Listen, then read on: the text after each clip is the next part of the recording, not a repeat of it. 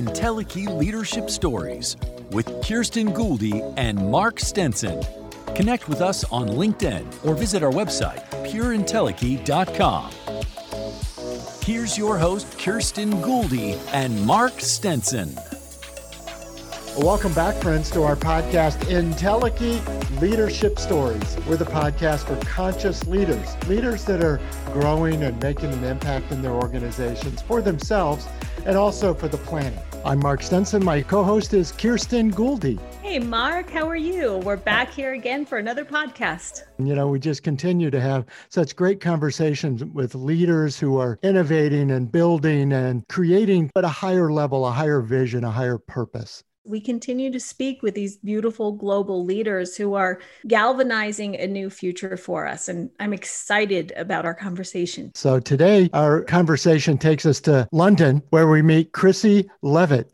Hello. Thank you so much, Mark and Kirsten. Chrissy is a founder and CEO. She's a lecturer. She's a creative director, a CIO of a global platform, all about encouraging and training and rewarding creative thinking towards social justice and sustainability. She believes that design thinking can be used to solve global challenges. Chrissy, what has motivated you and what's led you to this higher level of creative consciousness? In my youth, in my 20s, I worked for NGOs in the field, in the developing world, using graphics to teach people around the issues of landmines and getting refugees repatriated into different countries. Then I had some kids and I ended up working in a big agency here in London and was lead of a team. I had about 4 design directors, and basically what we were doing, we were designing and creating products that were killing our future. I mean, without being rude, I suppose I was designing and making products that people didn't need, and those products were destroying our future. The use of plastic, the amount of sugar or alcohol and stuff that were in the products that we worked on were, bad. And I was miserable and I was unhappy. And a few things happened to me at that point, and I just thought, I just can't do this anymore. And I went on a course. It was called a self-expression and leadership course. And in the course, everyone in the room was expected to build a community project. And the community project that I built at that point was Creative Conscience.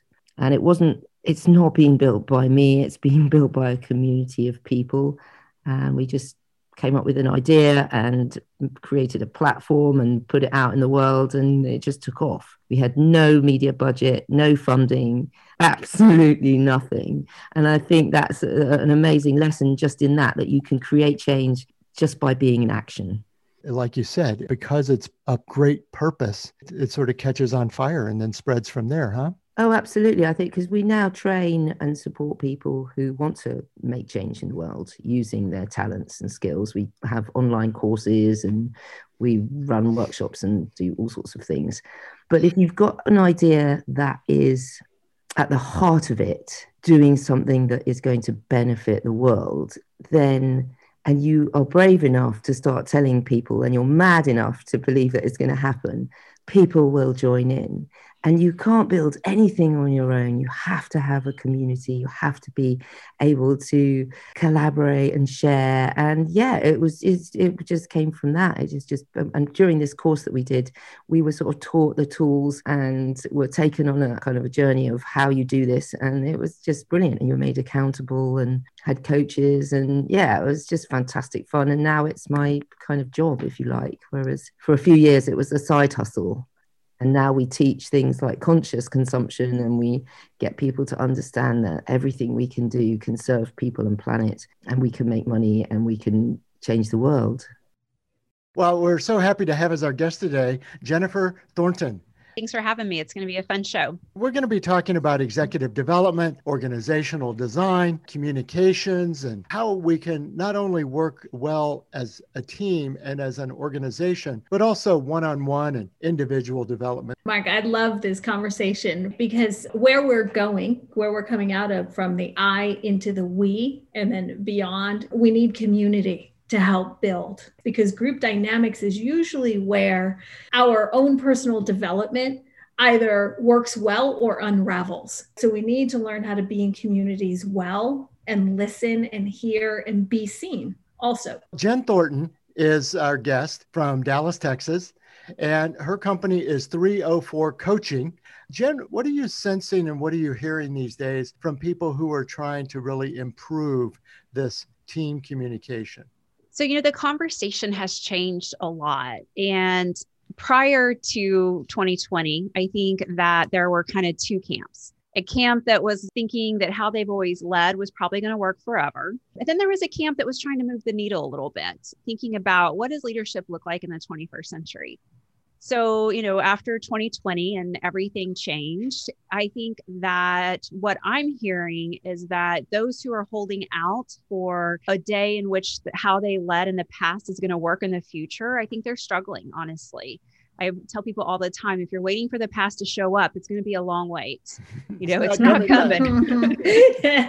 You're standing at the train platform waiting for that. Yeah, but people wait for the past to show up all the time, and then they're disappointed when it doesn't. So, and I'm also seeing the conversation go from, we became really directive through 2020. And that was on design, right? Crisis management had to be done. If building's on fire, get out. There's not collaboration. There's not what should we think we do as a group. It was building's on fire, get out. And because of that, I think there's a lot of leaders stuck in this highly directive spiral. And then once they get directive, when it's not a crisis, then the people aren't responding. So they get more directive, which causes obviously it to go down. So I'm seeing people trying to get out of that spiral of highly directive leadership that, by necessity may have needed to happen last year. And then I'm seeing the fun stuff, right? People really saying, all right, what does 21st century leadership look like? What does it sound like? How is it different? And one of the reasons I love that, one, is I think it's going to make better communities. But two, we're not necessarily hearing as much of how do you manage this generation or that generation. We're talking about how do you manage people in today's world? And I think that's such a more productive conversation because then we're helping all of our employees and not selective groups that are all boats ride with the tide, right? And so I think that we're starting to see people recognize that some of their struggles wasn't a generational struggle. It was truly a leadership struggle. Well, our guest is Tim Peake. Thank you. It's a pleasure to be with both of you. He's a consultant with the Conscious Leadership Group, which is so clearly aligned with the topic of our podcast. Tim is a national news 4-time Emmy winner. He headed NBC Next Media Productions back in the early 2000s. Currently, he's working with this Conscious Leadership Group, working with all kinds of leaders and groups and teams to evaluate and assess and grow into their possibilities. And Tim, I guess as we get started, I love the fact that connecting with your news background, this idea of listening and questioning and having empathy with the person that you're connecting with. How does that apply to what leaders really need to be doing these days? It's an interesting thing because on the one hand, to be a leader, you have to have a vision and you need to know where you're going. And you might need to hold on to that vision pretty tightly because folks might not want to come along or might tell you that it's not possible, especially in entrepreneurial realms. But on the other hand, effective leaders, I like to think of CEO instead of chief executive officer as the chief energy orchestrator. Effective CEOs know how to set the context aligned with the vision, but bring people along. And, the old way of doing that, command and control, basically ruling through fear. I'm not going to pay you if you don't do what I say. Increasingly, that does not work these days, especially with talent at all levels. Even at the lowest levels of the service economy, talent is a rare commodity. So you need to be able to organize and rally and hold on to people through other means. And what we find is that empathy, understanding, and deep listening not only allows folks to feel like they're being heard, but allows the leadership team to learn more from the whole organization and really adapt in more effective and more quick ways. Well, we just continue to have such great conversations, don't we, Kirsten, with leaders from all over and all kinds of businesses and all sorts of lifestyles, don't we? We do. We cross every spectrum. There's no borders. We have people from all over with various modalities, disciplines, focuses, but all striving to reach potential. for themselves and for others, which I find beautiful and unique at the same time. And that's exactly the areas we want to pursue today. And our guest is Winona Satcher. Yeah, thank you. I'm glad to be here and excited about this conversation. Winona is the founder and CEO of a terrific company called Make Hers Studio. I want to emphasize that pronunciation because there's so much meaning in that. I know, Winona, you'll tell us about it, but it's MAKHERS, Make Hers Studio. It's a green manufacturing design build firm in Atlanta. And Winona and her team are using architecture and modular container manufacturing and all sorts of urban development principles to make space for people and make inclusion spaces in the communities there. Yeah, I mean, I think it's really about what I call creating prosilient communities. And you typically hear the term resilient, which usually is an afterthought after a natural disaster or after there's a catastrophe. How do people bounce back? And often by the time you get there, the community has been destroyed or dissipated. It's been stretched far and wide. And so then all of a sudden you don't have the fundamentals that make an equitable and inclusive community anymore. And you have to tend to start over. What we want to do is create what we call prosilient communities, which is a proactive approach to community building, to practicing community and creating spaces that allow for much of a diversity of voices as possible. And in doing that is really understanding your role. My grandmother was a huge community advocate, took part in a lot of sit-ins and marches here in Atlanta with Martin Luther King Jr. and Ralph Abernathy, Andrew Young, other civil rights leaders. And one of the things she said that made what they did so strong was that everybody understood what their role was. And sometimes that meant not being at the front. Sometimes that meant being underground and building new systems as old systems were being challenged. So what does that look like? And so I think for us, we're not really in the business of empowering people. It's really about inspiring people to empower themselves, but using design, using the built environment as an opportunity to create platforms for people to understand and question and begin to dive deeply into what their role actually is. And then how do we democratize access to that? That's really what we do. I mean, the structure itself is, affordable housing and modular construction and customizing shipping containers to create affordable residential, commercial, and community spaces, affordable medical clinics and so forth. But at the end of the day, it's more than that. It's really about the infrastructure, not just the structure. And what the equipment that you need to be successful, to create generational wealth, to lessen the negative impacts of gentrification, but to build stronger, better, and new systems. You realize in the work that, again, going back to what is your role? And for me, it is not necessarily protesting old systems, but building new ones so that those that do protest and are on the front line, if those systems fall, the ones that are quite oppressive, the ones that are not ingrained in, generational wealth and compassion and empathy, the total opposite of that, when those fall, if they even do fall, we have already built something or started building things that are empathetic, that are critical to a better way of life. So we are builders. We are designers, and that's where Make Hers comes from. And yes, I'm a female-owned business, but we make things.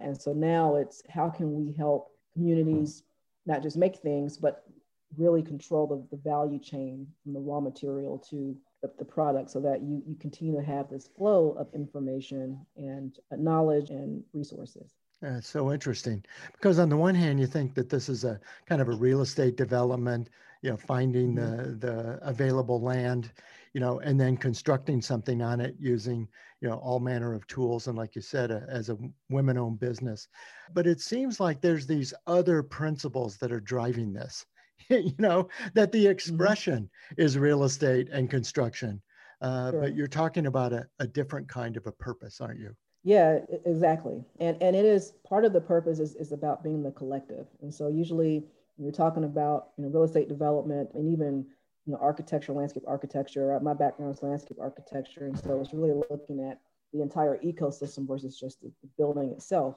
But that gives it the ability to look at things holistically and start to figure out the solutions that we want to make and create make sure that they are grounded in this notion of connection and that they're grounded in this notion of empathy and they're grounded in this notion of collective so that everybody can participate in how communities are made and designed, not just us telling people how to design their communities, but you're telling us how you want your communities to design, and so that we all are part of the change that we seek versus, the opposite. It is to us, design is a very collaborative process. I think especially women are natural builders anyway, community builders. And so how do we focus that on various aspects of what it means to literally design equity, design inclusion? So it's more than just the shipping containers. You're absolutely right, Mark. It's more than just, for us, it's more than just modular construction. It's more than just construction. It's more than just development. We know land is important, but what do you do with it? And is what you do with it inclusive and cooperative? That's what we are all about. If it's extractive and exploitative, then that's not what we do. And unfortunately, that has been the hallmark of the manufacturing, construction, and real estate industry. It's very extractive, exploitative, and destructive. We're the total opposite. We want to be proactive and non-exploitative, and definitely not destructive. We want to be as sustainable as possible. I commend you. And thanks. because even all of the words that you're using are so incredibly refreshing. And listeners, continue to come back to our podcast. Even in our next episode, we'll be continuing conversations about this conscious leadership and this idea that you can fulfill your own potential and achieve your own goals while doing good for the people and the planet. Kirsten, as we continue this conversation about Entelechy, we have a sense that this is not just a key performance indicator like we tease each other about, but it really is a human potential indicator, isn't it? It really is. And it's so exciting. You and I have talked about this idea of potential. Everything has a soul. A business has a soul. The earth has a soul. And even, Lynn, being in a conversation with you, that you can feel that something about the soul of what's coming is being elevated. There's an evolution that we're stepping into, and it's being harnessed. And it's exciting because it's here, but we haven't quite unfolded yet exactly what it's going to look like in the future. So listeners, please join our conversation. Go to your podcast player and leave us a review or comments or ratings. We'd really appreciate it. And of course, then join us again for our next episode of Entelechy Leadership Stories. For Kirsten Gouldy, I'm Mark Stinson, and we'll see you next time. Thanks for listening to our second season of Entelechy Leadership Stories.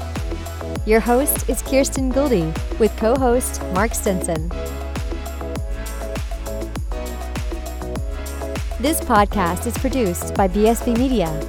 You can listen anywhere in the world, including Apple Podcasts, Google Podcasts, Spotify, Stitcher, Amazon Music, Ghana, and iHeartRadio.